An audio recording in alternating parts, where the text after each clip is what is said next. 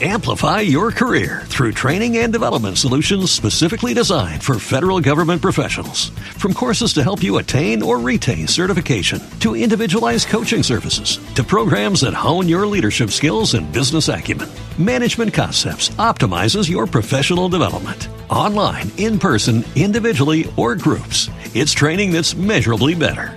Learn more at managementconcepts.com. That's managementconcepts.com.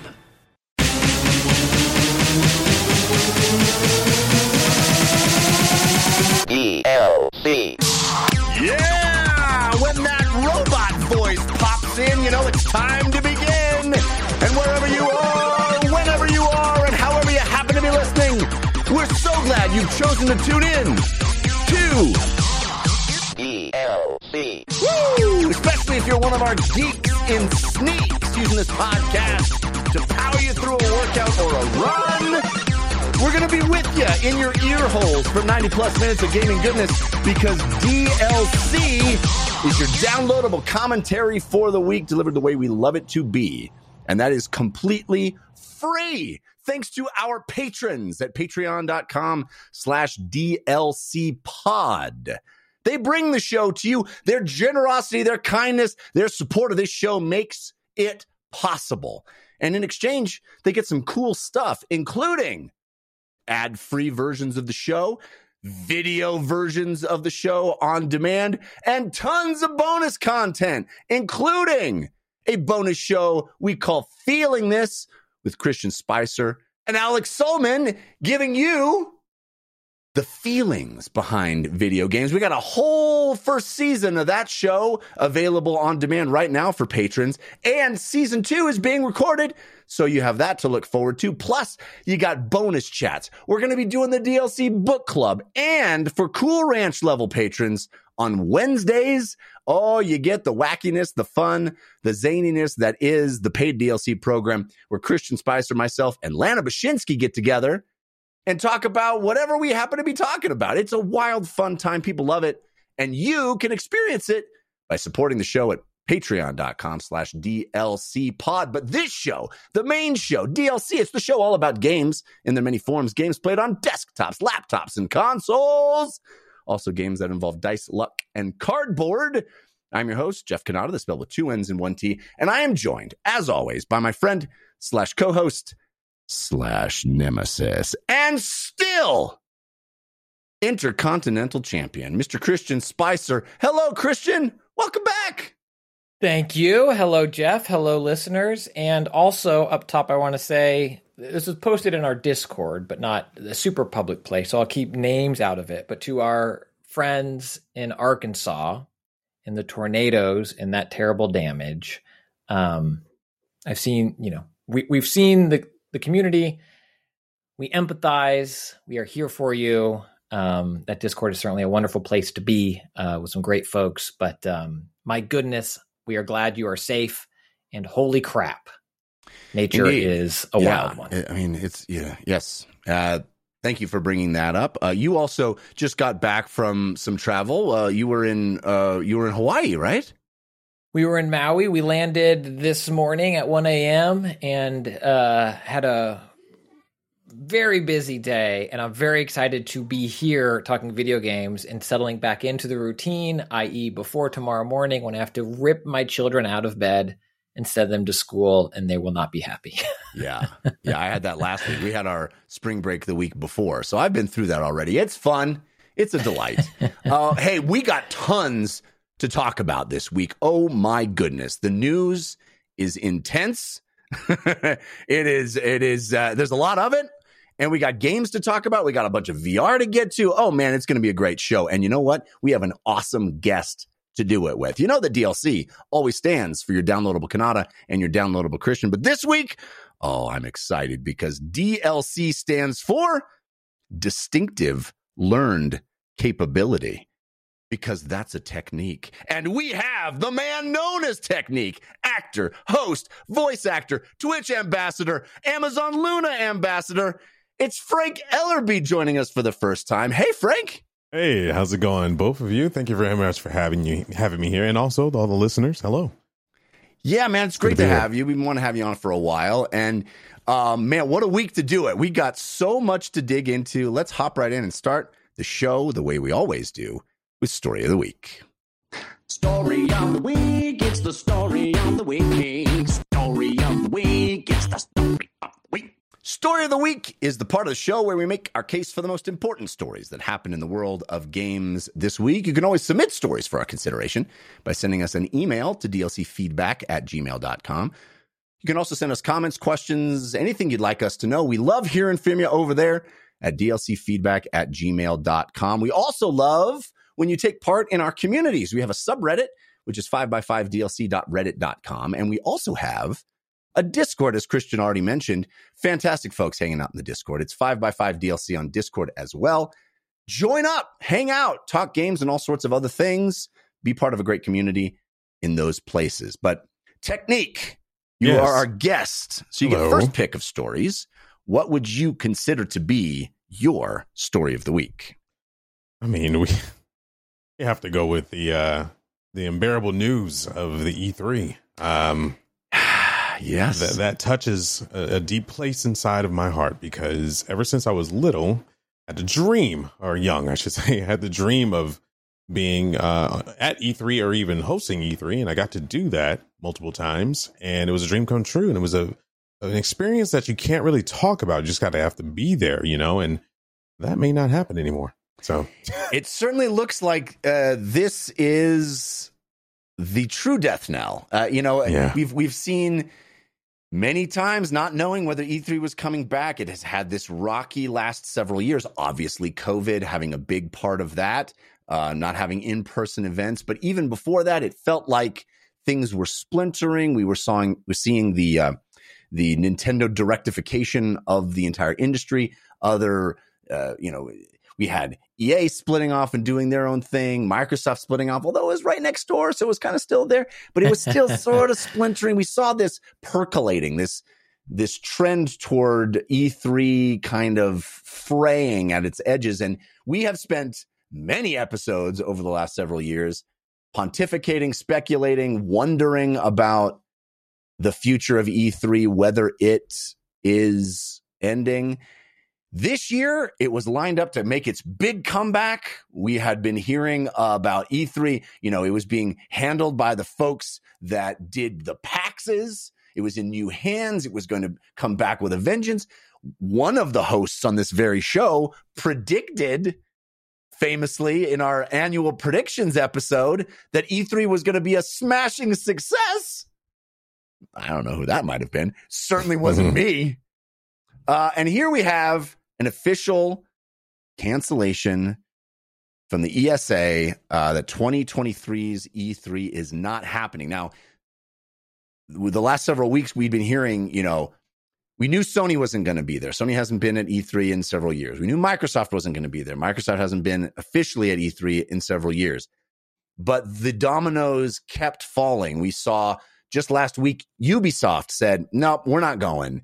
It really felt like all of the big publishers, Nintendo, who was a mainstay with a giant booth every year at E3, even if they were doing their tree houses and their live streams and their directs, they still were there on the show floor showing stuff with that double-decker booth that they always had. Nintendo said, not us this year. It felt like it was going to be a ghost town.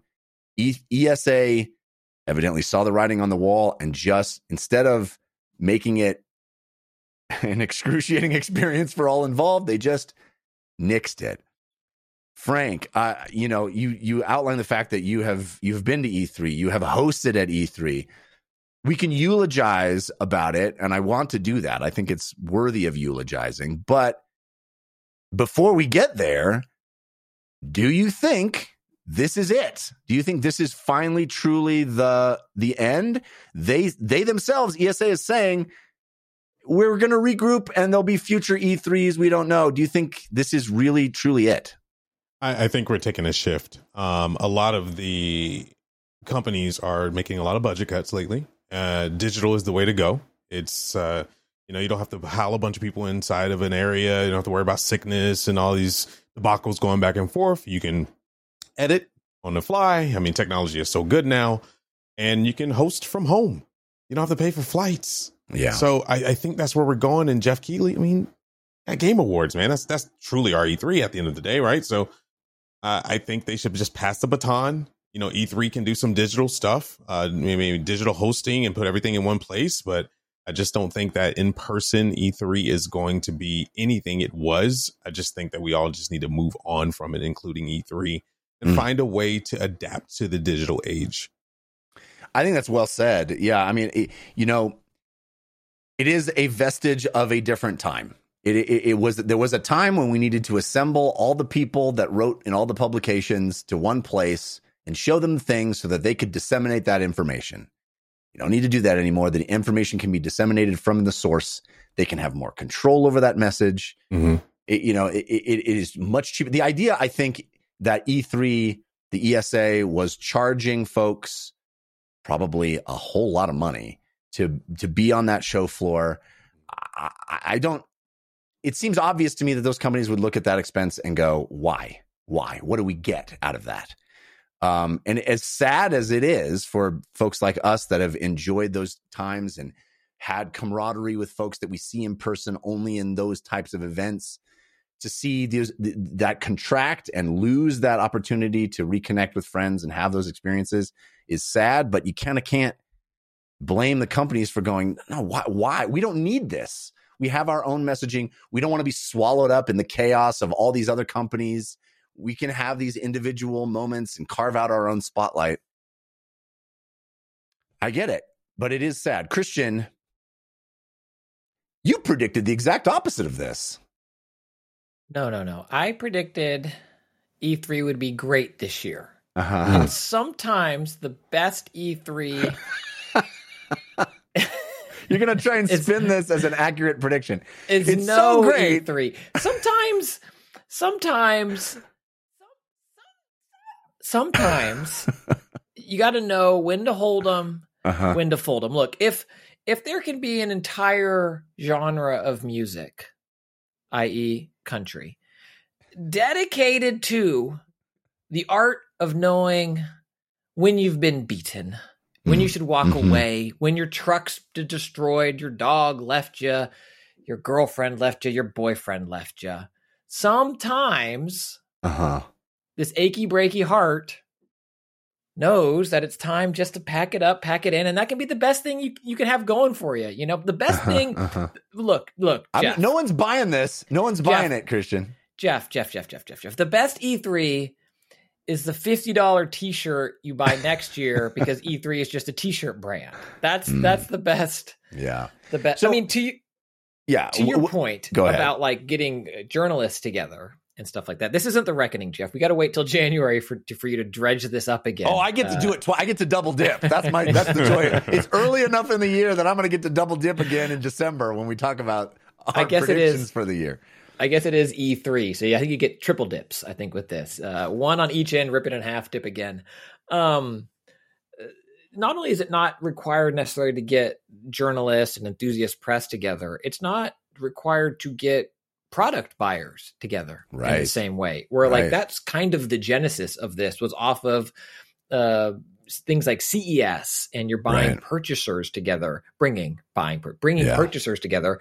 And now, for example, the Steam Deck is just sold from Steam directly. PlayStation VR 2 in the US just sold directly. Most video games purchases now are done digitally and so sold directly to the consumer. And so the idea that Walmart needs to sit there and go, we'll take 10,000 Apex Legends, please. Right. It just doesn't exist anymore. But the thing that I think that resonated with me the most after this news kind of hit were kind of the op-eds and thoughts about how this was in Nintendo, Sony, Microsoft's best interest. While we, the three of us, might like to sit here and say who had the best press conference, what trailer was the best, oh, Tears of the Kingdom looked awesome and Starfield looked a little weak. Like they don't want that. No billion-dollar company wants to be known as the crappy conference, at an E3. In this way, Sony can do a state of play and we'll talk about it and be like, it was a pretty good one. Ghost of Tsushima 2 looked great. And Nintendo can do one. And we'll be like, Mario Galaxy 2 looked great. And then Microsoft will do one. And it'll be like, oh, look, this new version of Halo looks great. And that's all there is. And there's not this fight, this cage match that happens when you put all the big dogs in the yard together at the same time, take off the leash. So it bums me out big time. I think for many of the reasons Frank brought up of like this dream of being there and experiencing it. And I think the stories and camaraderie you get that aren't prepackaged, sitting at the bar at the hotel lobby or after a hands-on demo, having a genuine moment with a person at a publisher or developer. And I'm going to miss those, but yeah, whoever made that prediction this year was a big dumb. Yeah. So Frank, tell me maybe some of your favorite moments from E3 or something that you'll remember. I guess it's worth taking a moment and reflecting on what it was and why people like us thought it was special. Yeah. Back in the day, I'll be 40 in November.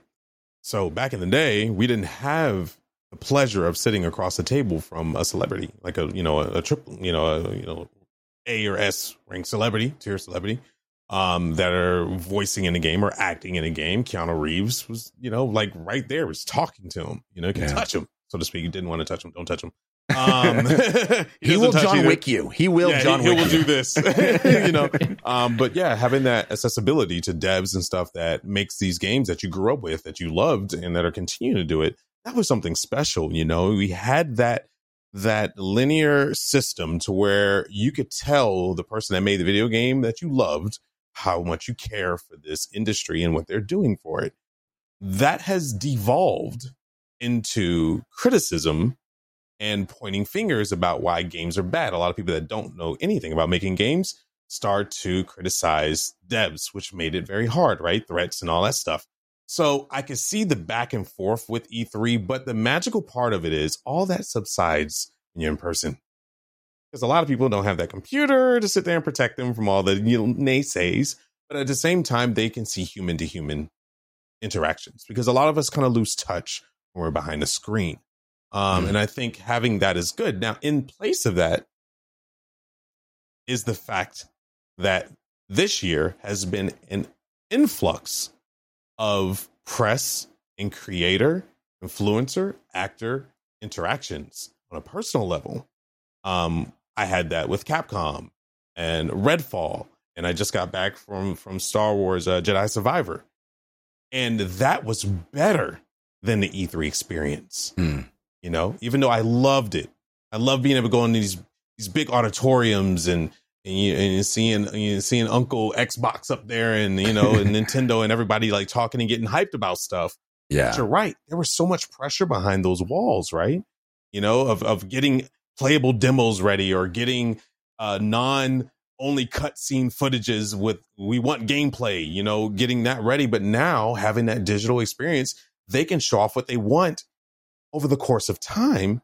So now I'm like, I miss hosting it. God, I miss hosting it. It was a dream come true, but I've been there and done that. And I understand the situation of it and how much money goes behind having these venues. The flying, you were expensive. Yes, so expensive. I saw a booth price and I literally was just like, why are you doing this? And they were like, yeah, sorry, we're not doing it next year. So, yeah, the exhaustion of flying out and going there and doing all this stuff, that stuff I'm happy not to do anymore. But there will be a part of me still crying inside to not be able to be there. It was E3, man. Like, that was the biggest event, but it's not the biggest event anymore. Yeah, I agree with all of that. I mean, it's the pomp and circumstance was joyous. There was a time when it was the size and scale of it and being there, and you walk into the thing and they've built a replica of the set from inside a video game, and you're sitting there, and then this giant screen comes on with awesome sound, and you're seeing this thing for the first time, and you're right there sharing molecules with the developers, and some guy gets up or lady gets up and introduces it for the 400th time that day, and you hear the exhaustion in their voice, but you're still so excited. And it's It's exhausting. It was always exhausting running from place to place, from hall to hall. Invariably you'd have a meeting back to back in two different halls every hour. You're running back and forth.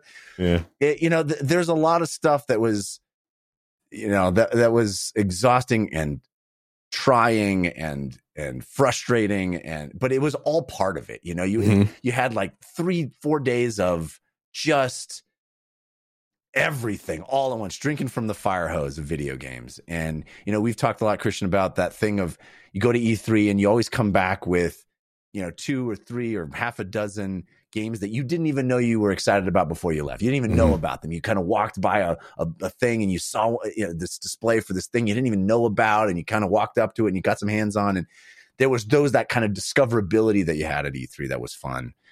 And and the people, it was always special to be around people that you didn't see except for those moments. And you have these relationships and you pick right up where you left off from the last year or whatever. And that's going to be a sad thing to lose. I was trying to remember what my first year of E3 was. It's early 2000s somewhere, 2002, maybe 2003, somewhere around in there. I can't remember what exactly it was, but the first year I went to E3, I finagled my way in. I was working at the Hollywood Bowl in Los Angeles in the box office, and my manager and myself wrote in and said we're buyers for the Hollywood Bowl gift shop, and we needed to go.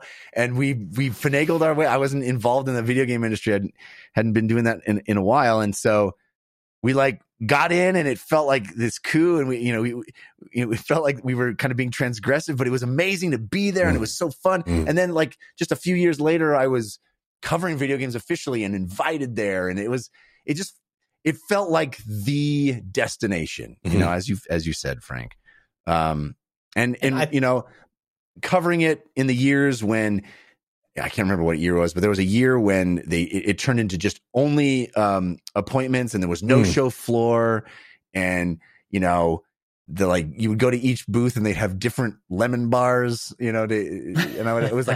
remember sampling each lemon bar in each different meeting, and the terrible lunches that we would have, and the and the smells of E3, and the crazy floor demonstrations. I was there the year they had that Tony Hawk half pipe and the fire breathers, and just what a piece of cultural history that E3 was. It's just like booth babes. Booth everywhere. Babes. Oh my Remember God. that? Going to a Nintendo unveiling and literally having women with the handheld console that they were unveiling strapped to their bodies. Like they were the security device, was a woman. Crazy. Crazy. Anyway, Christian, any memories to add to that pile? I was going to say, it also, I think, speaks to the maturation of video games. People like to talk about our games are yes, they are. And we've known that for a while, but that kind of argument gets brought up over and over and over again. And I think, unfortunately, to some extent, the death of E3 shows that video games don't need to all get together to be mainstream news anymore. That used to need to be Captain Planet, like Nintendo, Sega, TurboGrafx. With our powers combined, we'll get a tiny column in USA Today. know, and now it's like GTA 5's I've been out since PlayStation 3 and I'm still pulling in all the money. So I don't need you. Avatar, you made $1 billion? Congrats. Fortnite donated that. We made so much. We donated that. I'm exaggerating. I don't think they've donated quite $1 billion yet, but it's probably gotten close. And so I think part of that, because games are so big and the largest form of entertainment, the idea of an E3 isn't necessary to drum up that buzz. I think the thing, and I've talked to you about this a little bit, Jeff, just kind of in passing. I guess the thing that I'll miss about E3, it's a little odd. I'm going to try to thread the needle. So I'm going to back up a little bit. I think the gatekeeping of E3 was problematic. There were ways to finagle your way in, but it was a gate-kept event. And I think oftentimes with gatekeeping, there are a lot of problems. And you see that across the industry still today. There's gatekeeping, and that's problematic. The other side of that is unrestrained lies, like bought, paid for. There's no governing board over it. Someone on TikTok is giving financial advice that is paid for by the company that does the advice, or like when Twitch was deep in gambling streams, and like there's like too far democratization, right? Like just the Wild West. In E3, while it was a very too much gatekeeping, I thought got better and better and better, but I missed that line of, dare I say, like journalistic integrity to some extent. And I don't mean that sarcastically, like the way if you're chronically online, you might refer to it like that. But like to some extent, the publishers needed to present their wares in a way that they were the ones nervous. Mm-hmm. They were the ones that like, I need to have this right because this is our shot. This is the thing. And currently where we are today, and we are very much a part of this, we're able to do the show because of this, the technology that makes it easier to do. But I feel like we're toward the Wild West a little bit now, where the people making content, it feels to me, are the ones that are nervous at the events because they're like, I need you, dear publisher. Oh, this lemon bar? Way better than 3K's lemon bar. Oh, 3K's lemon bar is garbage. Oh, this lemon bar, way better than Crapcom's lemon. It's like this weird... It's parasitic in a way, and I don't quite know, because I'm still living through it. I don't quite know the best way to express it, but I think there was something nice about E3 of these companies being put on notice a little bit. Where like it did have to work, and it couldn't be polished, and people were going to ask hard questions, and I don't know if we get as much of that now, and I miss that. Hopefully, some of that, Frank and Jeff, made some sense. No, it definitely made sense. I get it. I mean, E3 for me was console wars, at the time. Back then we were just excited to see a new console, period. But now it's like, Nintendo's better than this, and PlayStation's better than that. How many did Nintendo sell? It's that back and forth that I agree with you. I miss the E3 love, because you pulled down those curtains and you got together. And you were like, I got to make sure I make this event, write about it, talk about it. We all had fun. We loved it. And everyone looked forward to E3. And it was the place to be. It was like Comic-Con. It was like the place to go. Sad, but, a different time. It is sad. It is sad. And it's going to be interesting to see how this all plays out with regard to, I think Microsoft has already said they're going to have the equivalent of their, big conference in that time period. I wonder if those dates will shift now that there isn't this thing. Although, Summer's Games Fest, I guess, is still happening for whatever that is going to be. Well, so is Jeff Grubbs. I like how he claimed it. Yeah. Like these are all part of my presentation now. He just listed the dates that they're all happening and said they're all his. Yeah, pretty great. Well done. Well done. Anyway, it's a sad day. It's a day that I guess seemed inevitable, unless you're Christian Spicer, in which case it completely blindsided you. Jeff, the years of you whiffing on every prediction that we have recorded. I am going to revel in this so much, Spiceradamus. This is a good one. This is some catnip. My E3 is still going to be great, Jeff. I'm sorry you're not going to be there to try the ribs, All right. Moving on. Christian Spicer, what is your story of the week? I mean, it has to be the exact reason why E3 is dead, and it's us getting 10 minutes of gameplay of Tears of the Kingdom just delivered to us over the internet, because that's how it is now. Like, I know the game There's comes no out more before stark E3. demonstration of why. You're right. You're absolutely right. Yeah. Yeah. It's like the timing and the release. Yeah, it probably would have had to come out earlier, blah, blah, blah. But like, as Frank mentioned, what a slick, wonderfully edited video. They highlighted. So for folks who are coming here for their news, Nintendo released a Nintendo Direct that was focused on Tears of the Kingdom gameplay, over 10 minutes or exactly 10 minutes of like showing you nuanced gameplay, not raw, uncut gameplay, not someone just wandering, playing in that moment live in front of you, but showing you what the meat and potatoes of the game is likely going to be, at least part of it. Specific new systems, too. Yes. Literally, like, here's some new things in this version of Breath of the Wild that weren't in the previous game. Yeah. Yeah, we're going to merge these stones and these sticks and create the longest fork you've ever seen in your life, which seems silly until you remember the stuff people did in Breath of the Wild where we didn't give them this system, and then it shows the vehicles, and it shows... And so, like... Yeah, these two things happening in the same week, it is just where we were and where we are. Mm-hmm. And then aside from that part of the story, Tears of the Kingdom has already broken my brain, and run-of-the-mill folk haven't even gotten their hands on it yet. You know? Like, holy crap. It's wild to me that a Legend of Zelda game, I mean, I guess Breath of the Wild is already this, but they're leaning into it so hard that a Legend of Zelda game is a showcase for creativity. Like that's what they've created, is this sandbox where you are going to just be, I think the developers too will be amazed what people do with this stuff. As you know, we've already amazed by what people did with Breath of the Wild, but it feels like this is going to take it to a whole other level, right, Frank? Yes, I agree with you. I'm laughing in my head because it feels like I know you guys forever, because you're hitting on these points that I talk about all the time. I call it the Bethesda effect, where you release a game, you get modders on it, you get people that do incredible stuff, and you use that for inspiration for your next title. Or you just release the title 25 times and make money from it. But Skyrim. But yeah, this Swiss Army knife Zelda game is incredible. I was like, oh, okay, you can fuse stuff, that's cool. Saw the vehicles and was like, what? You know, I was a little hyped. Now I'm super hyped for it. And I'm just like, and it's not because of what I'm going to be doing with it. Somebody doing the stuff that they show me, but it's what I'm going to see. 15-year-old. My vehicle is going to be like a plank on a wheel, log, like a log with a spin on it. Yeah. I saw a video of a lady with her 9-year-old son who was like creatively bombing himself across the land to kill something. And I'm just like, I cannot wait to see, now that we have, TikTok, if TikTok is around still. Yeah, right. We'll see TikToks with kids doing amazing things that I can't even fathom.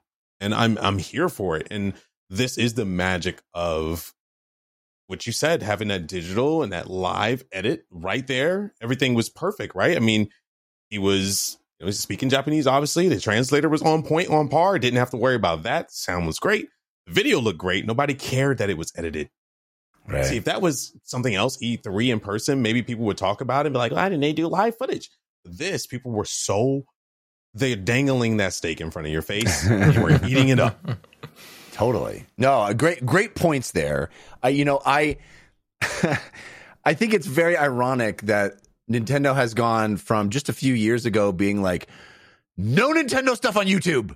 No, we're going to shut it all down, to like, hey, we're making a Zelda game that's literally made for clipping. Like, we're designed around you make clips of the crazy stuff you do, and it'll promote our game in ways we could never do. That's a pretty big shift, and it's interesting to note. But I love your point. I didn't even think of it this way, Frank, about I think this is the first Zelda game you can say where they literally were like, what are the people doing in this game? Let's accentuate that.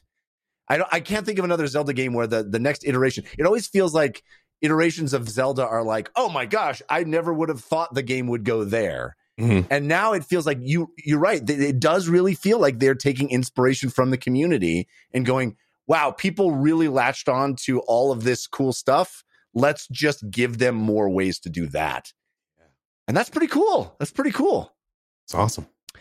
Christian, did you see stuff in the 10-minute? I mean, let's talk a little bit specifically about the powers that they showed, because I saw when they merged the game with the $70 price point. yeah. I don't think anybody's blinking at that anymore. So we saw recall, which lets you kind of go back in time. Of something that drops will now go up, and that's kind of a way to get you into those sky islands that are going to be a big part of Tears of the Kingdom. We saw fuse, which lets you stick any weapon to any other weapon. You can make a stick with a boulder on the end. As you said, a fork with a longer stick attached to it. I'm sure there's going to be billion-y more of those that we I'm going to kill Ganon from another continent. I'm going to be over there just being like, yeah. I love the eyeball on the arrow that lets you make it into a heat-seeking missile. Ultra Hand, which is kind of a weird name for the thing that lets you stick two objects in the world together with what looks like some putty. Yeah, goop. Yeah, it's good.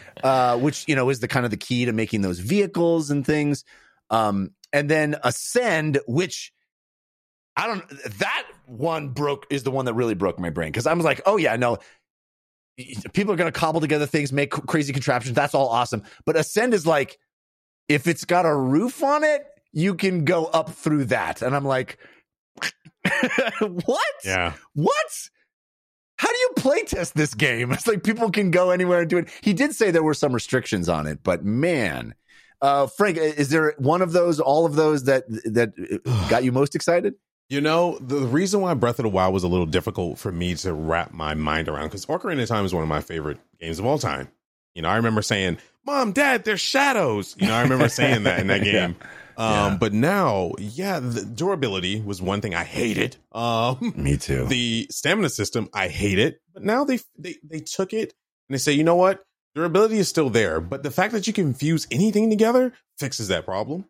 It's not like I'm have a Master Sword, the thing that I knew from Legend that shouldn't break after 4 hits breaks. Right. But the Ascend thing that was mind blowing to me, because I was just like, if it's a cave and it has a ceiling, I can go through it. No stamina issues. Yeah. Wow. I'll play it, So totally. That was good. I agree 100% on that. And they specifically called that out. It was specifically like, hey, you can climb the outside of a mountain, and it's like, oh, wow, you really did do that for this purpose. And you're right. I think it's addressing those pain points in a way that you would never expect. It's not like, oh, we take away the stamina thing, or we're more generous with the stamina thing. We just came up with this completely novel way to give you another option, which is wow, what a cool design idea. I'm just very impressed with that. I bounced off of Breath of the Wild, and I know so many people think it's the greatest video game of all time, and I respect that opinion. A lot of the reasons you mentioned, Frank, the durability stuff, that stamina stuff, the sort of lack of focus of the game, it didn't click with me in the way I wish it had, the way it has for so many others. But man, I'm very much interested to see if these tweaks and these new powers and these new abilities solve those problems for me. And so I didn't think I was going to be this excited for Tears of the Kingdom, but here I am. Here I am, excited. I'm excited to see how Nintendo uses these things, because I do think a big part of the game is giving these tools to the community and seeing people are still doing new things with Breath of the Wild today. There are still new videos, people creating new, if you call them vehicles in Breath of the Wild, new contraptions to do things in game that are new today. And so I feel like Tears of the Kingdom is going to have exponentially more of those, but I'm curious how good the game feels for this dum-dum. Are those challenges going to be rewarding enough, and will I figure them out, or will it be so sandboxy and so kind of blown open that I think I might, as I famously never left my home planet in No Man's Sky, will I never leave my starting village, because I'll just be like, I'm through the roof. I built a roof. Now I'm through that roof. Now I put a roof on that roof, which means I can go through that roof. And it's like I never do anything, because it's infinite possibilities of infinite playscapes. I'm very, that they have to have stuff in mind where it's like, yeah, you can just ascend, except this mountain doesn't have a cave, so you still need to use the stamina. But then when you're about to get out of stamina, you see a ledge, and then in the ledge is a cave, and then you go through the thing, and like the way they will gatekeep areas, the way they will set, I can already imagine the different sky islands and what it's going to take to get to one. Like, you'll probably be on one and it looks super close. And it looks like I can hang glide to it, but I can't. I got to do a thing. All of that ingenuity, I think, is going to be wild to see. And there's so much we don't know about the game still. Like, we don't fundamentally know what the story is about. We don't know if there's temples or, there's so many Zelda-y things that they haven't talked about at all. So, and it's coming. It's coming soon. He said they're done. He said they're done with development. So that's pretty exciting. It doesn't sound like we're going to get another delay. I hope. Okay, I'll say this. Never say never, I guess. Zelda has been shown so many times, what we didn't see her in that playthrough. Is it multiplayer? Will we be able to have? That's the big. Nintendo always slaps us really, really hard when a game releases, where they keep it close to the neck. It's no leaks, no nothing. It's like the agents of whatever is around to snipe anybody out that says anything. I wonder if we're going to get hit with that. Hey, whether you beat the game and you unlock Zelda or you play as Zelda, you go back and forth. That's probably more the case right there. And amiibos, of course, for Christian that can't figure out how to build the things. They'll have an amiibo for you because that's what they do. Yeah, I have thousands of those. So yeah, the thing that'll make me angry is if this comes out and then in the fall we hear about the next version of the Switch. I'm going to be mad. I'll be like, come on, yeah. All right. I mean, those are obviously the hugest stories of the week. The massive stories. I'll just mention quickly a pet favorite story of mine. We got another DLC announced for Vampire Survivors, which was my personal game of the year last year. April 13th, we'll see the release of Tides of Foscari. I believe it's called Foscari, which is going to have, story content. It's set in a big forest called Foscari Academy. There'll be a school. There's 13 new weapons, 8 new playable characters, 21 new achievements, 7 new music tracks. Unfortunately, it's going to be half the price of the original game. The gall. Of some people. I can't. Which, of course, is $2, ladies and gentlemen. $2! Wow. Vampire Survivor, launched at $5 or $4, I think it was. And $2, it sounds awesome. This game just continues to be the bee's knees to me. I love Vampire Survivors. I love that there's going to be another DLC. I love that they're continually coming up with new characters and new ways to interact with this thing and adding like a story layer, which is pretty cool for a game that's basically, as bare bones as a game gets in a lot of ways. But Frank, were you a Vampire Survivors fan? It's those games, that Loop Hero, that literally took me away for like 15 hours. Didn't know I was playing that long. Yeah. And kudos to them because I believe, and correct me if I'm wrong, they won Game of the Year from BAFTA. Yes, I saw that. So, that was just last week as well. Yeah. Congrats on that. Very cool. They released on mobile, so I couldn't get away from it. Yeah. If it wasn't for Marble Snap, thank you. Bathroom time would be spent with Vampire Survivor. But yeah, that game is incredible. It just takes you back to, it gives you that nostalgia, but also now you realize where games are. Like, it doesn't take much. It just takes the love of making video games to really give us some unique ideas. And you think about it, it seems simple. You go around, collect weapons, and it shoots everywhere. But it's very entertaining. The entertainment value of viewers watching it, they love it. Yeah. And they're like, I can't wait to see how your computer lags. It's just like the joy of all of the billion things exploding all around you. There's very few games that give me such visceral joy of just seeing them explode into numbers all around me. That's a great feeling. Christian, $2 for the DLC. I cannot believe they're charging half the price of the game just for a few new levels, Jeff. I know. I'm curious, and maybe this will do it, because we are living in the world of, Vampire Survivor likes. I'm curious if we'll get Vampire Survivor 2, or if they will do a DLC that kind of incorporates some of these other mechanics these other games are already doing. Not that, Vampire Survivors, as Frank mentioned, just won, the BAFTA, so it's not past having its moment yet, but I think the beauty of the game itself is that it could be so easily adapted and changed within that core gameplay that they've created, where 5 years from now is it having its Fortnite moment again? Where the game is so malleable in so many ways. Yeah.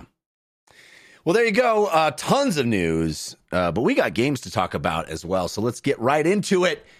But first, I got to thank our sponsor, Squarespace. Squarespace! Oh, Squarespace is supporting our show since its inception, those 9 years ago. And I am so pleased to be able to tell you about Squarespace. I use it. I recommend it to friends and family as well. JeffCanada.com was built on Squarespace. And I still think it is the best place to build a website. It is also the all-in-one platform for building your brand and growing your business online. You can stand out with a beautiful website. That's always been the case with Squarespace. But now they have new tools that let you engage with your audience, sell anything, your products, the content you create, even your time. Let me explain. They have these member areas that make it easy for creators to monetize their content, but also their expertise in a way that fits their brand. You can unlock these new revenue streams for yourself with those member areas and for your business. Frees up time in your schedule by selling access to gated content like videos, online courses, or newsletters. And if you want to sell videos, you want to create videos, there's this Squarespace Video Studio app that lets you do that very simply, very easily. It's all part of their suite of tools, which are sweet. The video app lets you share videos, tell your story, grow your audience, drive sales. And if you're selling stuff, their online store is so easy. It's just a few clicks to turn your website into an online store. You can sell physical products. You can sell digital products. They've got the tools you need to start selling online immediately and easily. Plus, analytics help you grow your business, insight into where your customers are coming from, where your site visits and sales are coming from. You can analyze the channels that are most effective, improve your website, build marketing strategies based on your top keywords, your most popular products. It's got everything you need. So check it out. Don't take my word for it. Check it out. Squarespace.com/Jeff sent me is where you go. You'll get a free trial, which is completely free. They won't even take a credit card from you to start. You can just build your website for free at squarespace.com/Jeff sent me. And then when you're ready to launch, use our offer code, which is also Jeff sent me, JEFFSENTME, all one word. You'll save 10% off your first purchase of a website or a domain. Squarespace is also a great place to buy domains. They have an awesome front end. I've used it many times. Squarespace.com/Jeff sent me and the promo code Jeff sent me. Ooh, what you playing this week? Tell us. Ooh, what you playing this week? Tell us on the playlist. It is time to talk about the games that we have been playing. Frank, hey, Yes. First thing I want to ask you, this isn't written on your playlist on our show notes, but you mentioned that you went to the Star Wars Jedi Survivor event. Are you able to talk about that? I'm able to talk about it tomorrow. Tomorrow! Yeah, tomorrow's the embargo. So, but I can tell you this. It's awesome. It's awesome. It's awesome. Granted, I am a big Star Wars fan. Yeah. Which doesn't mean that I'm going to sit there and, suck the toes of the Star Wars universe. But it means I'm very critical about the Star Wars universe. And I can't wait to be able to talk about it. Fantastic. It's great to hear. I really liked that first game, and I think it was really just a hint of what was possible with that franchise, and it really feels like this is going to be the Assassin's Creed 2 of the Assassin's Creed franchise. I'm holding my mouth, if you guys can't tell. Yeah. Ooh, yeah. I'm glad you liked the first one. All right, so what is on your playlist that you can talk about? Yes, Wild Hearts, a game that came in. So a game that I wasn't hyped about at all. EA is the publisher, and Omega Force is the creator. And Omega Force is known for making the kaiju genre. I'll just call it that for now, because if I say monster hunting genre, people are automatically going to associate it with the games, even though it is a genre. Yes, a Monster Hunter just got the name, and it was great for them to get the name. Very huge in Japan, one of my homes I lived and loved. But Wild Hearts puts a different spin. It is not the Monster Hunter clone everyone thinks it is. Got some heat in the beginning because of some performance issues on certain cards and certain computers. I did not have any problems. There was like a small slowdown issue dealing with one of the items that you build, and it shoots out like a wave of energy to heal you, and it's really bright, and it would slow down the game, and they fixed that. They like fixed it without even a patch from us. So it was really crazy. But I have over 250 hours of that game. Ooh. And yes, I love every bit of it. You build this thing called katakuri, which is, building blocks. And you take crates and different objects. They have the basic katakuri. And then you fuse them together to make walls and all kinds of stuff. Some people would joke around and call it the Fortnite of Monster Hunter. The only similarity between Monster Hunter and Wild Hearts is the fact that you hunt monsters and you get stuff to put gear on. Essentially, that's where it stops. It is a completely different game. It's probably it's more attractive because it has the combat scheme of like Ghost of Tsushima. It's your classic square light, triangle heavy, X is jump if you're using a PlayStation controller, that is, and circle dodge. You relate that to any controller you want. Keyboard friendly, Great game. Drop in, drop out multiplayer, super fast. There's no loading issues. You can literally, Jeff, if you want to jump in with me, you can. You find a gate, you see the what I'm fighting, you jump in, you go in there, you kill the boss, and you leave. And there's no holding you hostage. Anyway, I can go on forever about it. Shut me up. No, I don't want to. I want to hear more about it. So I am one of those people that saw this game and assumed it was a Monster Hunter clone. Yes, it's very easy to do. Yeah, and for a lot of people that's not a bad thing. For me, I played some Monster Hunters. It never super clicked for me because it felt so technical. And I've never been a guy that loves that sort of learning how the giant axe that goes super slow. I don't have the patience for that, unfortunately. So I've had some fun with some Monster Hunters, but it's never been the series that really hooked me. Does it differentiate itself in that way? You talked about it being the combat being a little bit more Tsushima type. Yeah. So the first thing you do in, let's say, Monster Hunter World, since that was like one of the most popular ones, and we have Rise that came out and they try to adjust this issue with Rise. The first thing everyone does, especially new people to the Monster Hunter series, because when you talk to someone that's a Monster Hunter fanboy or girl, they're going to be like, it's awesome, jump in, you're going to love it. And you're like, yay, you're going to spend umpteen amount of dollars to get all the DLCs and everything, and the expansions. You're going to jump in, you're going to hit square, you're going to hit, your left click, and you're not going to swing your sword or your axe or whatever. And that's going to frustrate you because now you're using trigger keys. You're like, okay, this is some Dark Souls stuff I'm doing, whatever.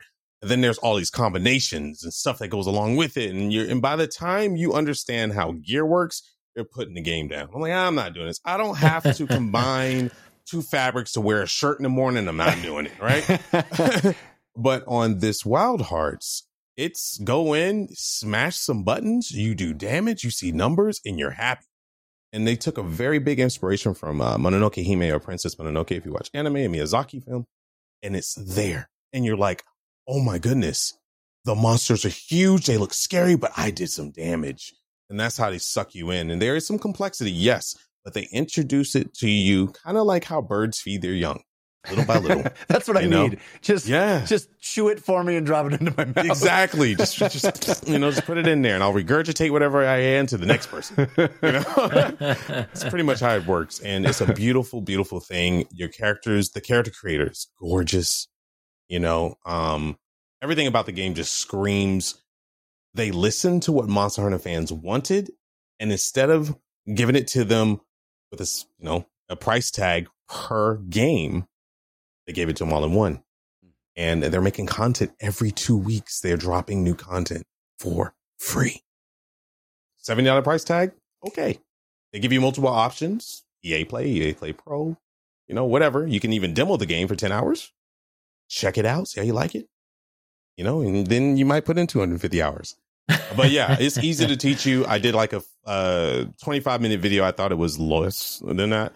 Explaining because I would have people come into my channel like, hey, is this Monster Hunter clone? I'm like, oh, here we go. So let me go ahead and record this.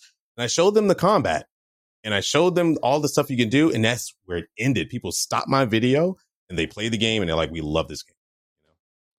Wow. Wild Hearts. I mean, I feel like I've been completely dismissing this game and I shouldn't. Very, very cool. Man, that's awesome. Wild Hearts. It's been out for just a few weeks. You put in 250 hours pretty fast, right? It's not been out that long. Yeah, about a month. It's been out. Yeah. Oh, and it's crossplay too, so you can play with anybody. Fantastic. What else is on your playlist? Dredge.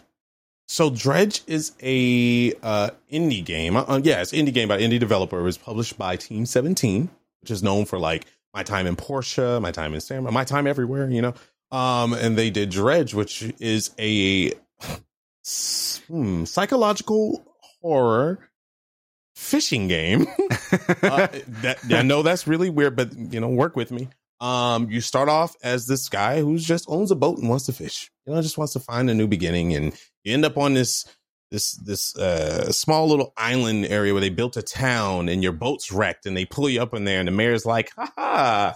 I see you're here and you're doing well. Here's a boat, and by the way, you could pay off that by feeding my people." And you go around and you're like, oh, this is cozy. I'm digging a fish. And then nightfall comes and there's fog and there's scary stuff happening and you losing your sanity and all that stuff. You will lose hours in this game. I think it's on sale right now. It's like $24.99. I think regular price is $30. But man, what a game.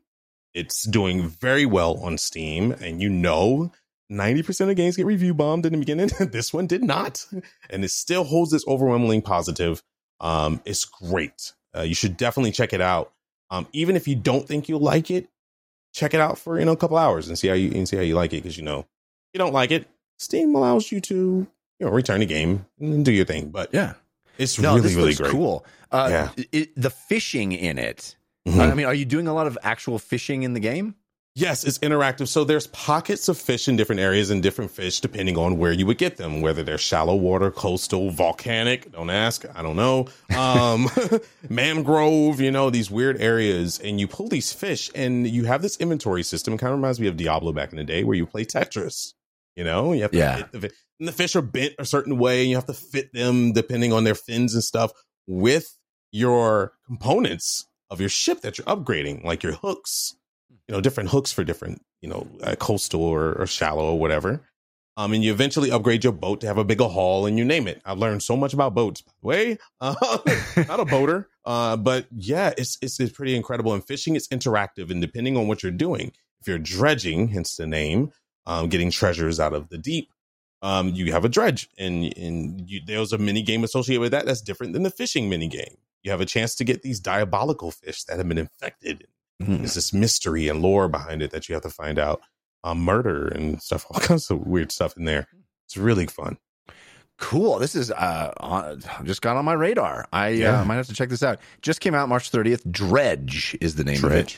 And as Frank mentioned, $25 on Steam right now. I kept hovering over it as I was traveling for a Steam Deck game. And we've talked about Jeff on this show, like kind of how indie games are merging this and that to make the new game. Yeah. And I love the idea of a comfy game not being just a cozy, comfy game. Like the idea, and we kind of had that already. Relaxing fishing game that comes hard at you. Yeah. I mean, it's kind of like Cult of the Lamb in some ways, where it's like, it's Animal Crossing and you're in a cult. But I think Dredge is really interesting with what I've read and seen from what it does with the genre as well, where it's like, this is cute. This is fun. Oh God, no. It seems like my jam. It's fun to see more of that. I think I might have to pick this up. This looks really cool. Again, that's called Dredge, and it is on Frank's playlist. Christian Spicer, I know that you have been traveling a lot, but anything on your playlist? Yeah, so I was provided a code for The Last of Us Part 1 on PC. If you listen to this show, or dare I say, the official The Last of Us podcast, I love The Last of Us. Last of Us Part 1, up there with one of my very favorite games of all time. Specifically, The Last of Us Part 1, not the first Last of Us, The Last of Us Part 1. The PS5, like that most recent release, is an exquisite release of one of my very favorite games of all time.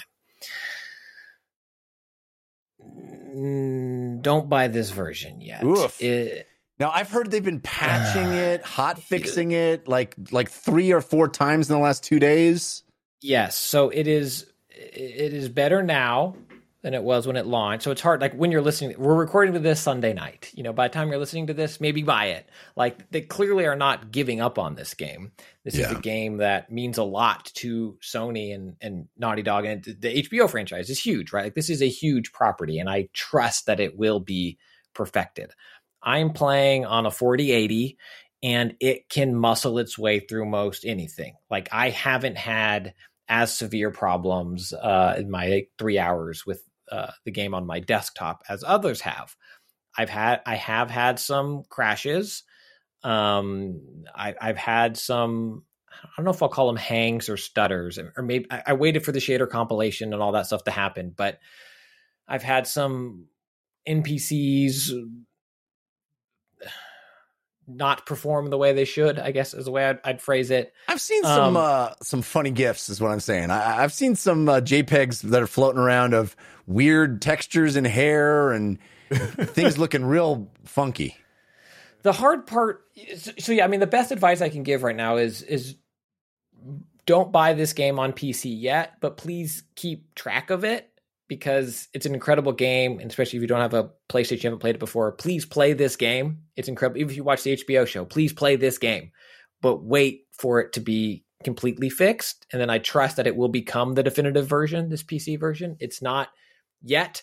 What makes it extra hard for me right now is last week I was talking about my time with RE4 Remake, and I played most of that game on my Steam Deck. And yes, was I playing in medium and averaging 45 frames per second and all that stuff? Yes, but also I was playing RE4 Remake on my Steam Deck, and it was pretty dang good. And then on my desktop, it's, oh my God, amazing.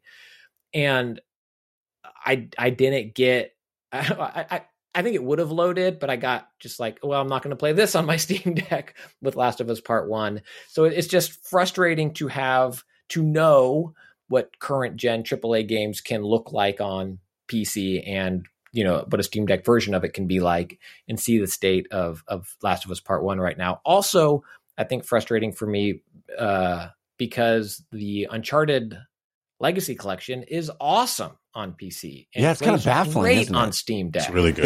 They've been putting out all these games, and it's the first time that they've had this kind of problem. It's very, very surprising to me. Yeah. And so there is an excellent, as always, Digital Foundry video. They also did not label it a review because, as you mentioned, Jeff, the fixes and hot patches and things are coming in quickly. But they did an excellent breakdown of some of the issues, and it's like over an hour video, and what the game looks like on medium, and it does not look good on medium. And it's a shame because I think the game itself is fantastic, and certainly it is still a pop cultural icon, of this moment. And so I'm bummed that it came out in this state, but keep an eye on it. I trust that they will turn it around. But as you are listening to this, as like if you're listening to it soon after we record it or after the episode drops here on Monday, I would wait a bit and let this PC version of The Last of Us Part 1 continue to cook, unfortunately. Is this the first version of The Last of Us that's been available on PC? I don't even know. Yes. Yeah. Yes. This is the first time the franchise has come to PC. And I would say this is probably, in my opinion, the first launch week miss PC port from by Sony, especially first party, recently. Mm-hmm. They've been all great. Mm-hmm. Spider-Man's been spectacular. Yeah. Not to make a pun, but yeah. I mean, I got Returnal running on. I got through the first biome of Returnal on my Steam Deck. Not that the Steam Deck needs to be able to play all these games, but it also was great on PC. And God of War, Horizon. Yeah, all the Uncharted games. Yeah. They've all been fantastic on PC. It's very surprising that they had a misfire like this.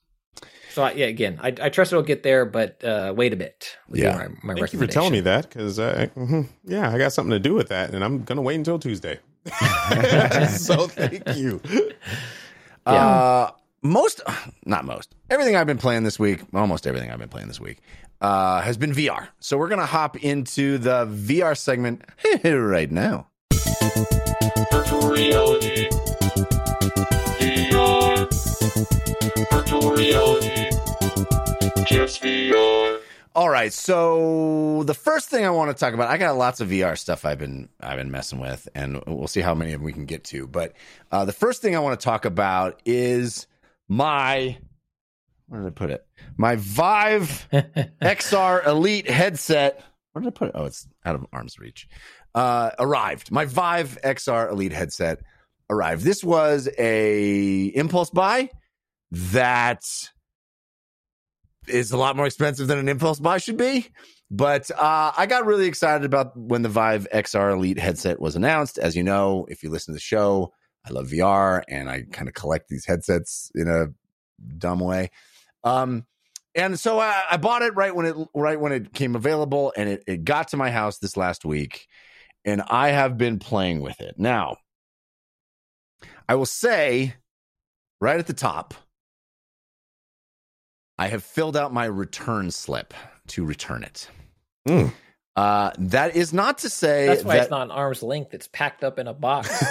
Tape wrapped. It's in shipping length. Is what it is. I have put many hours on. Well, not many hours. A handful of hours on it. Enough to know. If you're listening to this return, I barely touched it. I barely touched it.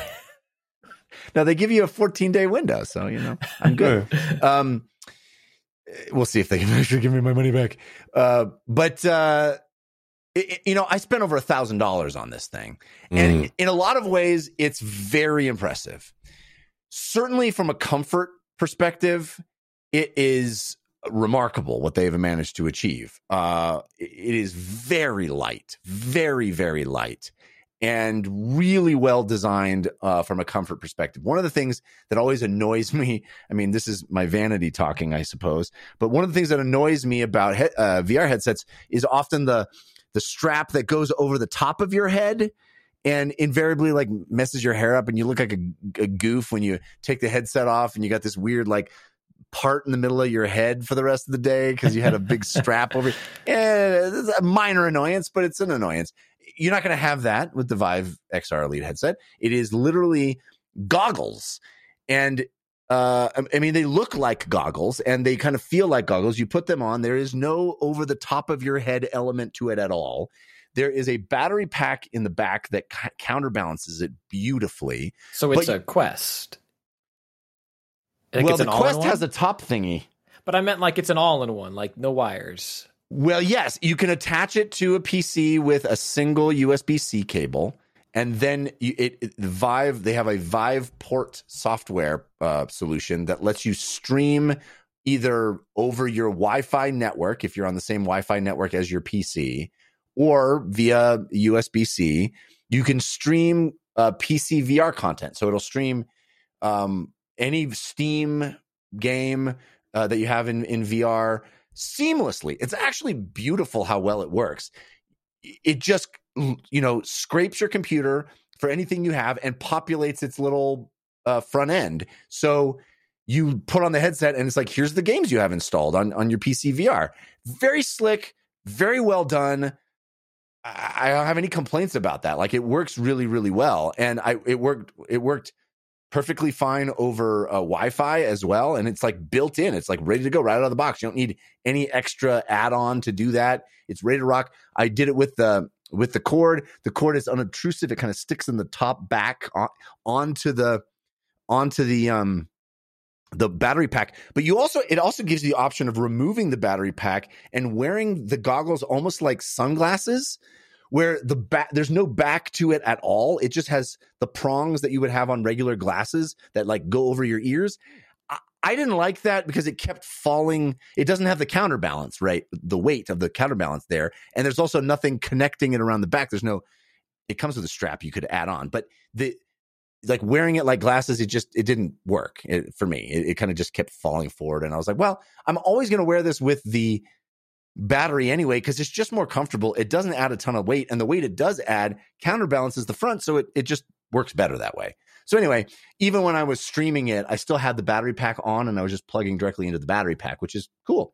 And the other huge crazy thing they did with it, I'm a person that wears glasses all the time. I've had eye surgeries. Now I have to wear glasses all the time. And so that's always a hassle with VR headsets, because you have to wear your glasses in the headset. It's never great. It's awkward. For the PlayStation VR 2 headset, I ordered third-party lenses that are my prescription that I slid in that are always on it. So I don't have to, I can just take my glasses off and put the headset on and it works great, which I love. But for the Vive Elite XR headset,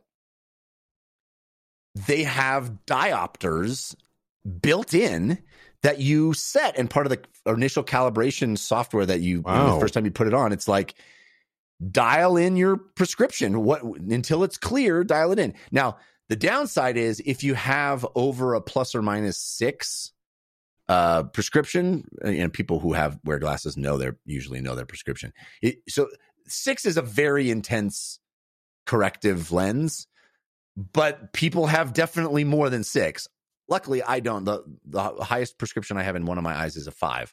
So I fit in their window. But if you don't, there is no way to wear glasses inside the Vive XR Elite headset. There's no way to do it. They're literally like goggles that fit really close to your face. There's no room for glasses. So fortunately for me, my prescription falls in that range. And because of that, I was able to dial in those diopters, and it's pretty rad. It's like having those lenses that I got for the PSVR 2 that I spent $80 for from a third party to get my prescription. But it works for multiple people's prescriptions. So I think that's a pretty bold feature to have. And I think for me, I very much appreciated it. I thought that was very cool, and it works. It works. The downside, and the reason I'm returning it, is unique to me in that I have a Valve Index. I thought this new Vive was going to put that to shame in the same way the PlayStation VR 2 puts it to shame. PlayStation VR 2 is a clearer, crisper, denser, just higher fidelity VR experience, even to the very expensive Valve Index that I got years ago. The screens are better. The field of view is better. It's better. It's not miles better, but it's better. And I thought I was going to have that upgrade, coupled with the fact that it doesn't require external tracking cameras like the Index still does. So I still have tracking cameras up in this room that I'm in right now for when I put on my Index. And I was very excited to take those down and just not have them cluttering up my office. And yes, the internal, inside out tracking of the Vive XR Elite headset works great. It tracks your fingers. You can use your hands, and you don't even need, it comes with controllers, but you can do hand tracking like the Quest does. It's all great. And I would be able to take down those cameras, but for $1,000, I was hoping the visuals would be better, and they aren't. They aren't. It's not an upgrade at all to my view. I mean, I was going back and forth between my Index and the Vive to compare 1-to-1 with the same software, and I couldn't discern any significant difference. When I put on a PSVR 2 and I have the same software on my PC in my Index, I feel like it's a night and day difference. And that's what I was like, I'm ready to upgrade. I'm going to spend the money, even though I shouldn't. I'm going to spend the money to get that PC VR experience that is equivalent to the PSVR 2. No, it's not. I'm sad to say it is not. So that is why, for me in particular, it's going back. But if you don't have a PC VR headset and you want one and you've got the scratch, the thing that's hard for me is, like, at that very high end price point, it's nobody's first VR headset. It's like, It doesn't make any sense. It's not so night and day above the Quest 2. It's not, I mean, it's like very equivalent to the Quest 2, especially when it's not tethered. When you're not streaming from your PC, it's very equivalent, but you don't have all of the Meta Quest exclusive VR content. You have a bunch of Vive exclusive VR content, which is not great. Not great. There's a few things that were kind of interesting, but compared to, like, the stuff that is exclusive to the Meta Quest, which is, some of the coolest VR stuff I've played, like Lone Echo, it's hard to say, well, yeah, this Maestro game where you play as a conductor, or, it's a bunch of like $12 and $15 Vive port stuff, but they're all not particularly compelling for me as somebody who's very much a connoisseur of VR stuff. So a mixed bag in that. I think a lot of positives if this is your first PC VR headset and you're really jazzed about it. But, like, it's $1,000 plus. Like, it's hard to say, hey, make this your first VR headset when you can get a Meta Quest 2 for half of that, less than half of that. So, anyway, I part of me is relieved because it's like, well, I shouldn't have spent that much money anyway. But, I wanted it to be this huge upgrade for me, and I got to keep these tracking things up. Yeah. All right. I have other VR things I want to talk about, but Christian, let me hear what you've been playing on your PSVR 2. I was given a code for the update to Walking Dead Saints and Sinners, the PSVR 2 version of that. And as you were saying, Jeff, the upgrade from Walking Dead Saints and Sinners on PSVR 1. I think I also played it on my Quest 1. I forget where I originally played it. I think both. It's on Quest for sure, yeah. If someone wants to search through our old episodes, I'm sure I raved about it before because it is a VR designed game. And it is a game that utilizes the strengths of that tactile experience of being in VR, of loading your gun, taking things out, pulling out your clipboard, flipping your pages through things, marking things off that you've done, and the pacing of a VR game. I thought it was expertly crafted then in terms of how it, created enemy encounters that felt good in VR and wasn't trying to replicate something from a 2D screen into a VR space. The PSVR 2 version is night and day better than those other versions I've played. I mean, just from the get-go, like the first one, the Saints and Sinners 1, you're sitting down at a campfire and, oh, you're the tourist, and let's tell you a story of when you were in New Orleans. And like just that image is startling how much better it is. The lighting, the atmosphere, everything about it is just like, oh, this is going to be an incredible upgrade. And sure enough, as the game unfolds and I take my clipboard out or my map, I can read it. Like the fidelity, the difference of like squinting and kind of being like, go to Market. Oh, Market. Got it. Where's Market? And like looking around for the in-world signage and stuff like that. And having tracking that works great. As my PSVR 2's tracking has been incredible. The controllers are incredible. And I think that this is remains a home run of a game and is now, in my opinion, the definitive way that I've certainly played it. And I think what makes Walking Dead Saints and Sinners so great on PSVR 2 is that it was designed as a VR game. RE7, we talked about how incredible that is in VR. RE8, also pretty dang incredible in VR. Maybe it's just because I played the flat screen version of it first.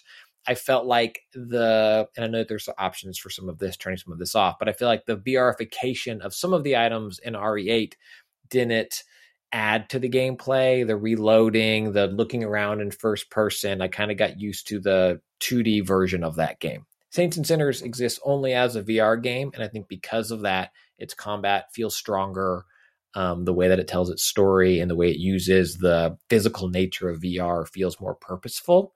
And I really, really enjoyed it. I think it's a great game. And I think if people haven't played it, because they were maybe worried about it not controlling well or hearing that it didn't before, PSVR 2 version, I've had zero problems so far. And I think it's an absolute home run. Another great game for your VR horror. Yeah. I'll chime in with another game in the sort of a similar vein, and that is a game called After the Fall. This is from the same folks that did the very, very cool, very early VR breakout hit, Arizona Sunshine. This is After the Fall is basically Left 4 Dead, Back 4 Blood, whatever you want to say, in VR. Now, if you've played Left 4 Dead, Back 4 Blood, does it bring a lot of new stuff to the table? No. Is playing one of those games in VR really cool? Yeah. Yes, it is. I mean, it does the same thing. It's a co-op experience. Here, zombies are cold. The thing, I don't know, that's where they're stepping out and being unique is the cold zombies. It's ice zombies.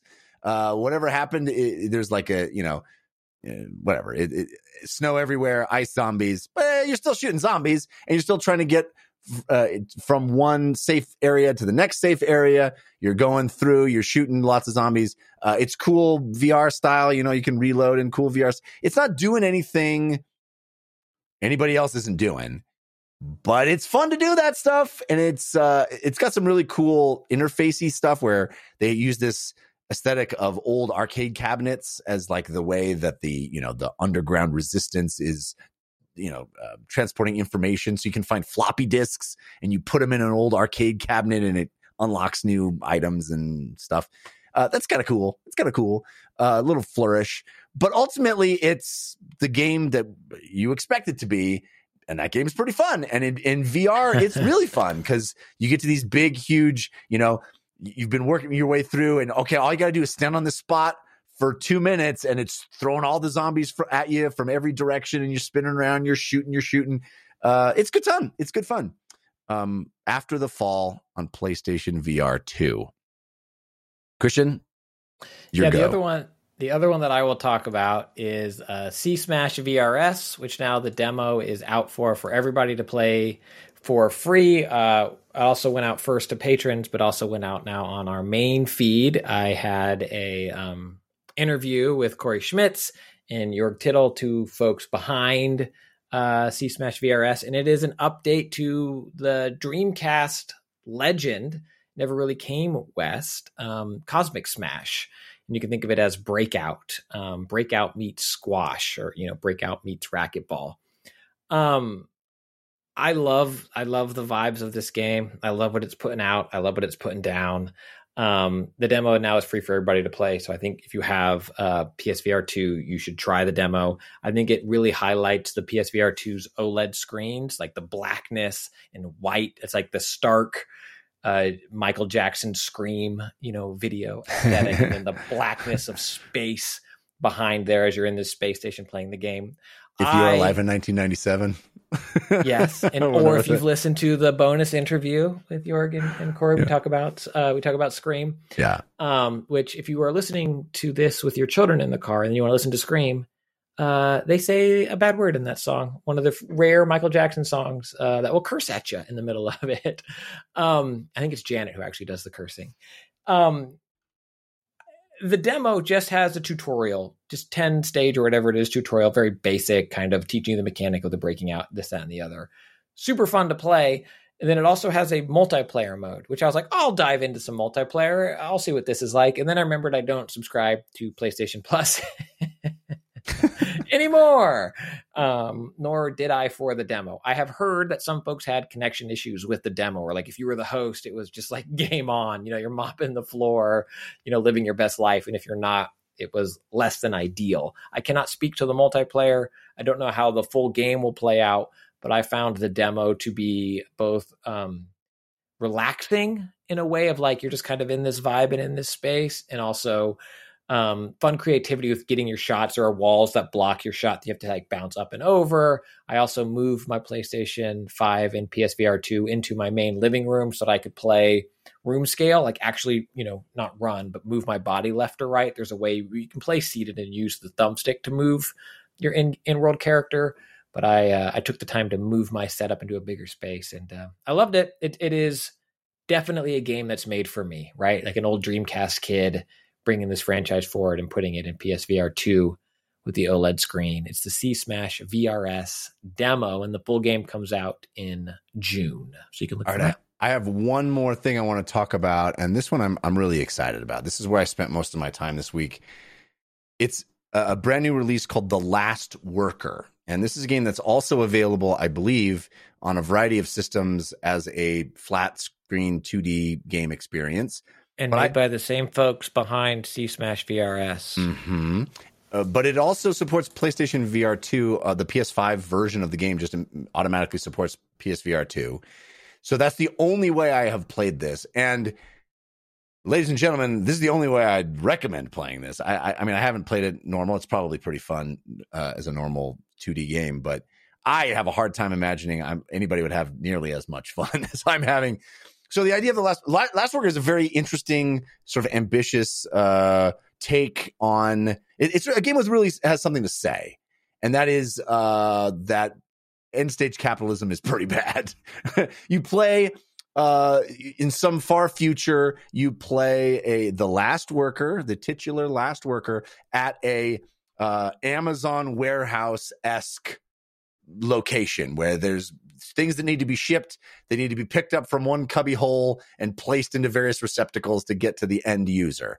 But because it's the future, it's this vast, endless, three-dimensional rows of packages. So you are this worker who's literally sitting in this cool, floating anti-gravity chair. And you can go on the Z-axis as well. So you're going, moving through this facility, but going up and down these, infinitely tall stacks of cubby holes where there are packages. And so you'll have a package you need to get. You go and you have a Half-Life 2-esque gravity gun that's on your chair. And the whole game is very cool. I've been playing it seated because you are seated in it and you're in this cool chair. It's got, awesome little physical gears and levers and stuff to control it. But you can also just have your hands casually using the sticks. And it's got like a rear view rear view mirror that you can look in and you see the face of the character in the game. And the art style in this game is very Borderlands-y. It's like that kind of hand-drawn, cel-shaded Borderlands look, which I think works very, very well for this game. Anyway, so you're in this chair and you've got this gun in front of you, kind of between your legs and your lap, and you pick up this Half-Life 2 gravity gun kind of thing. You move to the little cubby, you anti-gravity the box out of its cubby hole, and then you rotate it in front of you, and you got to make sure its size is the correct size that it was advertised, and it's not damaged, and it also is the right weight. So it'll have a weight rating that it's supposed to be, and then you see on your cart whether it actually is the correct weight or if it's overweight or underweight. And then you can label the box with this attachment to your gun. You like shoot little labels on it if it's damaged or if it, is mismarked, is the wrong weight or whatever. And depending on those things, you will take it to a different location and drop it into a little anti-gravity thing, and it shoots out. And then it gives you a rating. It's like how quickly you did that, whether you were accurate. And then the company like gives you little rewards like, well done, you've earned a Christmas tree. But it's very like they're constantly talking to you in this very, dystopian, late stage capitalism, like be a good worker. You will be a good worker. And then, so you're doing that. And invariably someone breaks through and says, we need your help to fight against, that's called, the word is written as jungle, but they call it Jungle, which like is, kind of a play on Google, Yugle. Anyway, Jungle, whatever. Anyway, so this company, is doing horrible things, and you can break through and go places you're not and see the things. So a story starts to unfold as the last work. I won't spoil any of it, but it gets really kind of cool. And it, it's not subtle. It's definitely hitting you over the head with how awful this corporation is. And, very much, it's got traces of things that are actually happening in the world. Yeah. Well, Say, like right now. Yeah. Yeah. But I thought you take off the VR headset. You're like, oh no, I'm still in this. Wait. Oh yeah, no. Yeah. What? I mean, I think it's I didn't think it needed as many F-bombs as it has. Like at a certain point, it like just goes crazy with, adult language, which I don't know. Are they all Janet Jackson again? Is it still? Yeah. They just screams at you. No, I mean, I'm not a prude, but sometimes just like, you don't need to do it. It could have been a game for kids, whatever. I guess it's very adult themes, whatever. But I have very little complaints with it. The sort of menial, mundane task that you start out doing and you do over and over in the game before it sort of breaks apart and is fun.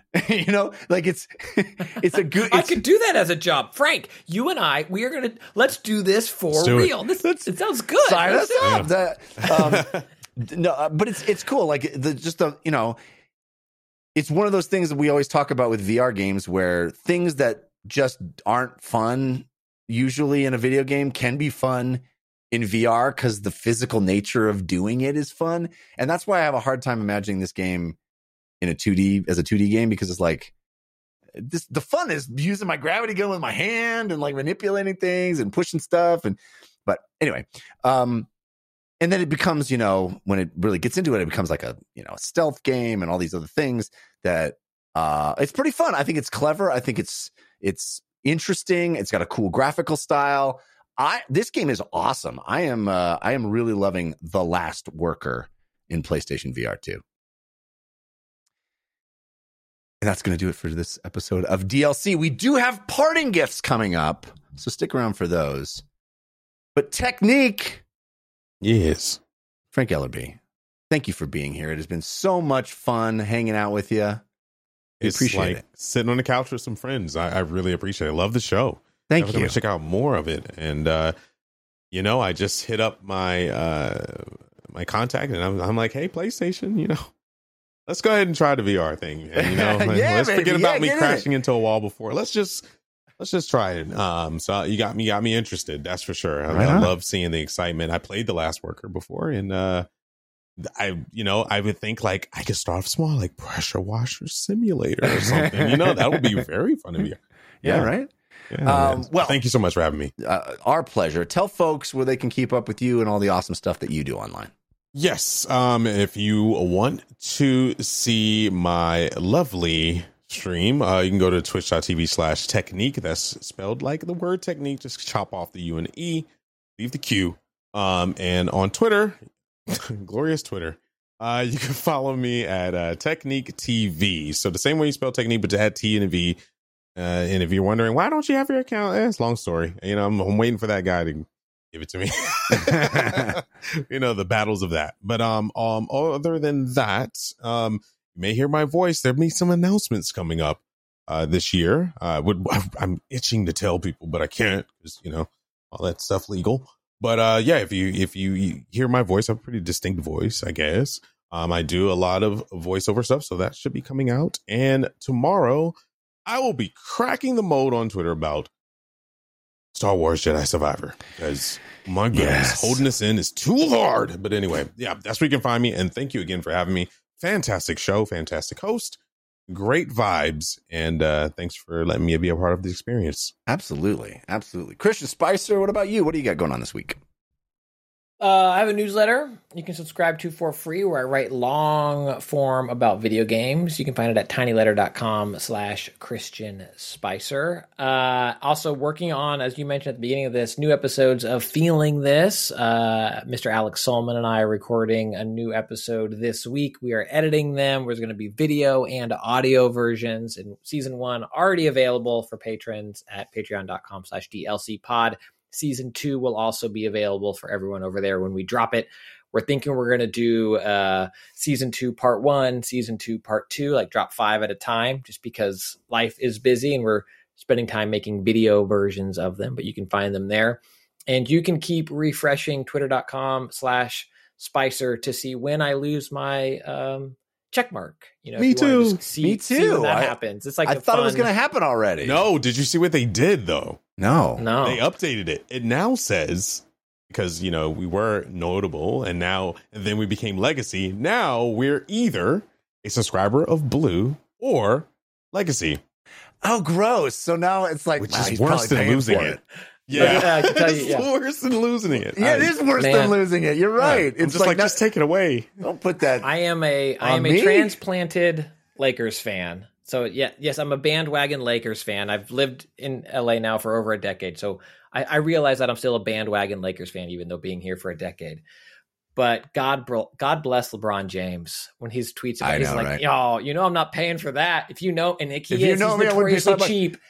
He's notoriously cheap, like from his signing day. It's like, what the first thing you're going to buy? And he was like, I don't know, a 2 for $5 meal at McDonald's. I was just like, oh God, yes. My LeBron, favorite tweet about that. I loved, somebody retweeted him saying that and was like, imagine the cost of hiring LeBron James to write for your website. Now imagine that he was willing to do it for free and what you could have gotten from that. Now imagine getting him to leave because you wanted $90 a year from him. Yeah. I love that. I love that. Yes. Anyway, Jeff, what about you? Yes, I'm on Twitter-ish. Still blue checked for some stupid reason. At Jeff Canada, which is spelled with 2 N's and 1 T. I've got other shows for you to listen to. The Filmcast, where we talk about movies and TV shows. We Have Concerns, a comedy science show where you can learn something and laugh along the way. And the Fan Controlled Show, which is a sports show I do on the Fan Controlled Sports and Entertainment Networks. All of those available wherever you get podcasts. Also, this Thursday, I believe, not to jinx it, we have tentatively said it, Lana Bashinsky and I are going to record the first DLC book club We're talking about the first of the Malazan Books of the Fallen by Stephen Erickson. It's called Gardens of the Moon.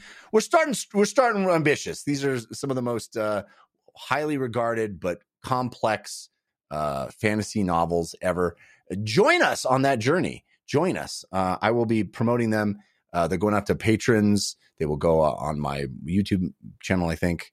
But anyway, it should be good fun talking about these wacky, wonderful, very dense books.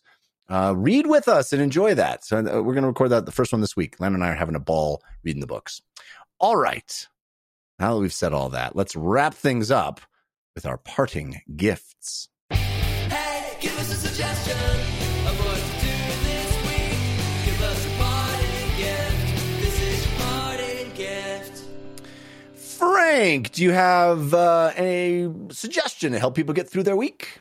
I was like, yes, I do. This is going to be a hilarious one. It's no swearing involved.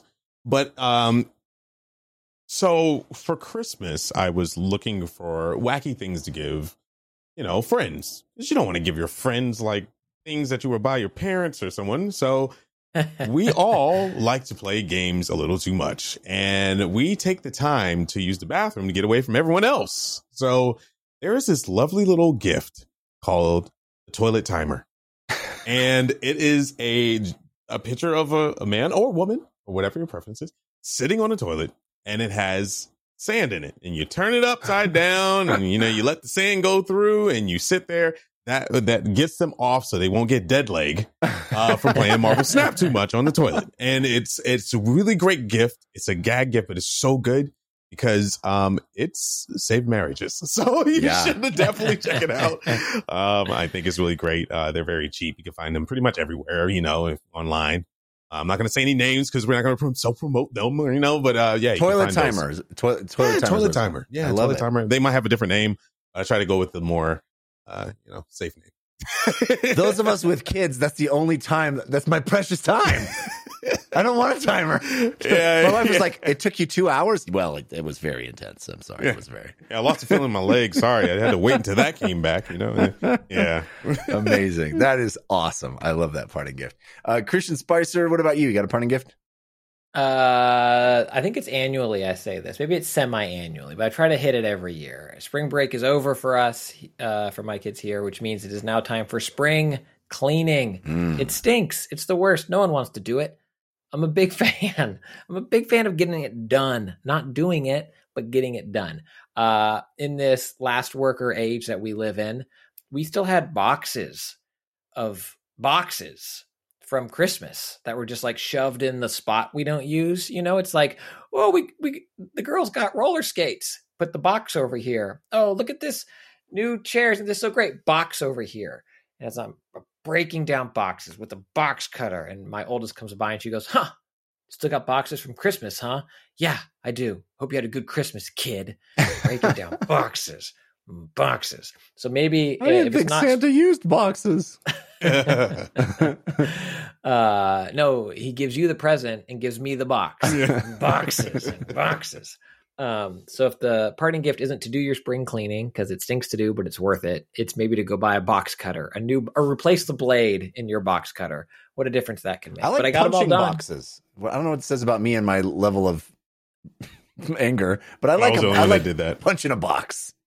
Maybe your waste collectors pick up punched boxes. Mine need to be broken down flat. I don't know how it is in Denver. Maybe they just pick up punched boxes off the side of the road. You punch them flat. You do punch them to, yeah. But I mean, like a fist hole in it.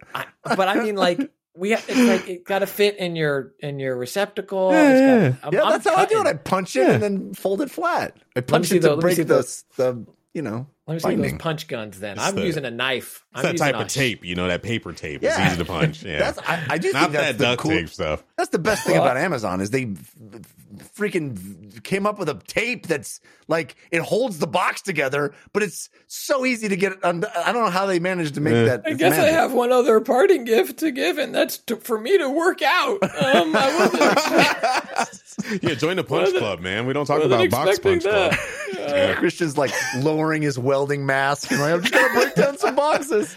I get into my full Isaac Dead Space armor. Yeah, I don't know how you guys do it. My parting gift is a new show that just hit Apple TV Plus. It's called The Big Door Prize. I've watched the first 3 episodes.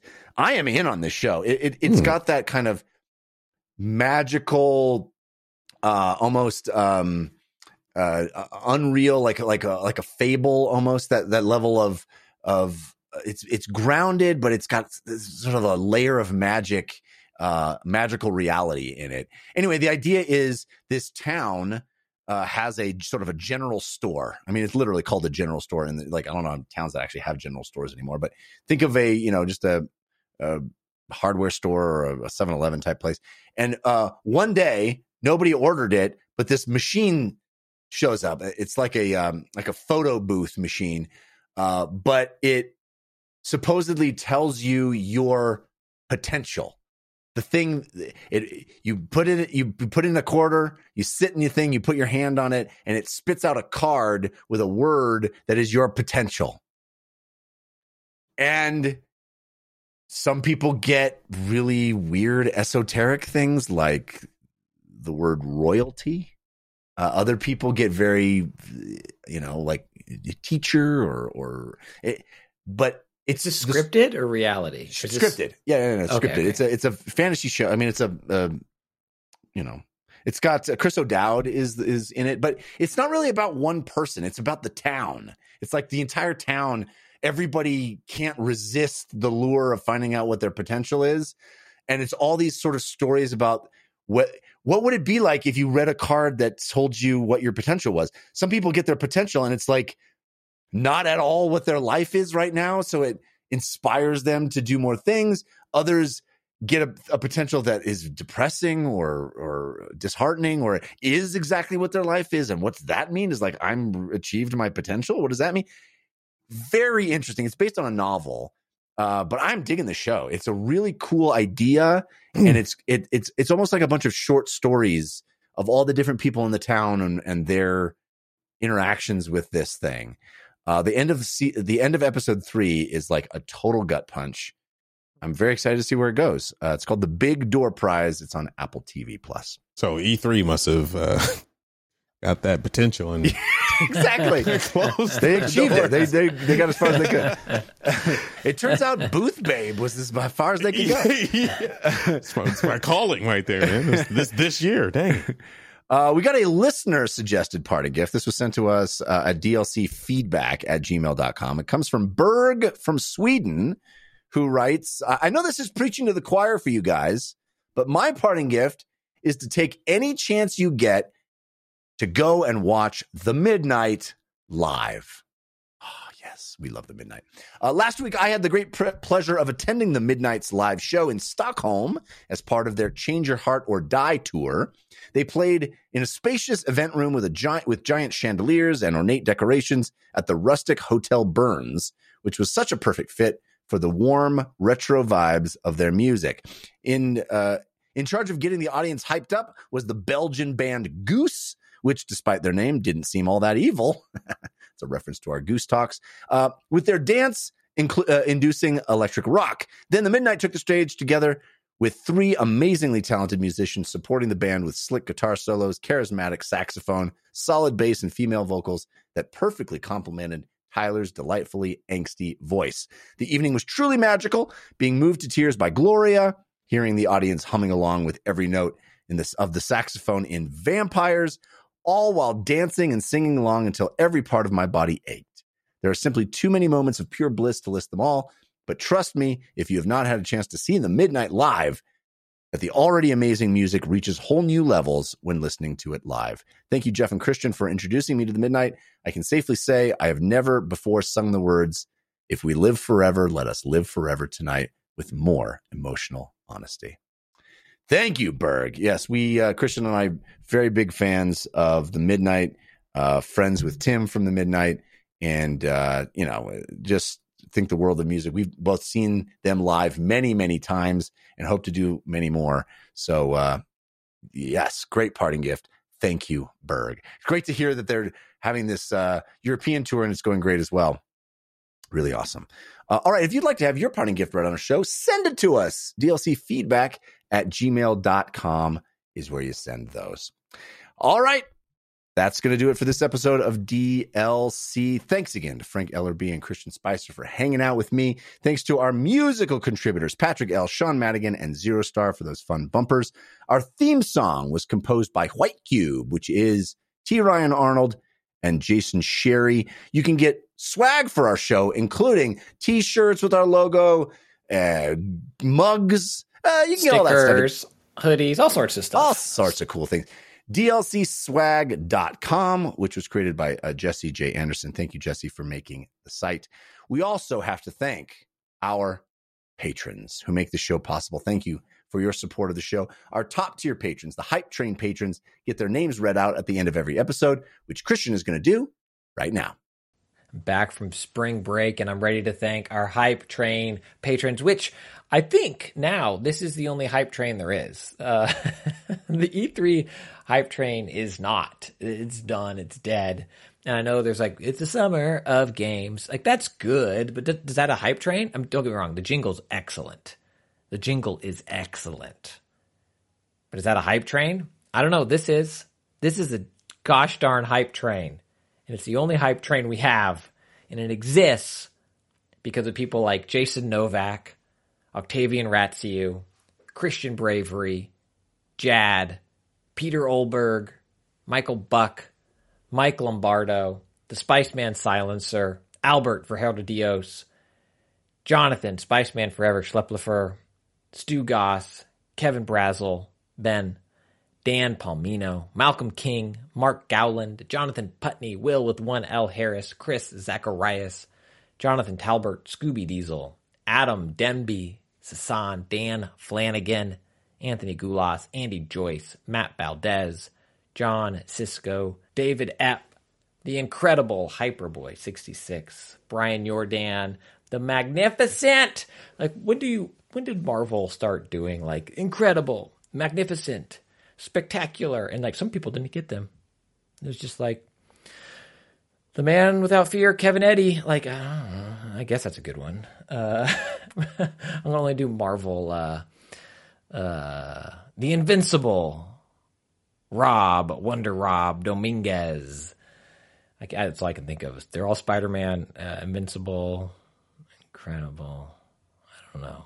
Dwayne T. Robinson, Tyler Buckwild Broad, Stephen T. Seifert, Joe D. Frank, Scott Lambert, Joe Ruken, Comedian, Aaron Trahan, Curtis from Louisville, Relentless Rex, Michael S., Kyle Starr, Riley Knox, Rob, Ricksman, Hank, Patton, Cheesy Bob, which would be like the no cheese, please, Cheesy Bob. I don't know what Marvel would do. I don't know. Victor Venezuela, Matt Bradley, Jeff Luxack, Mitchell Ness, Jimmy Radcliffe, Scott Hughes, Jenny, Nate, Zachary White, Yick, Soren Silk, Travis Jackson, Michael Stadler, Nick Strauss-Klein, Josh Peak, Tyler Wiggert. Thank you for supporting this show, and thank you for allowing us to still have a Hype Train.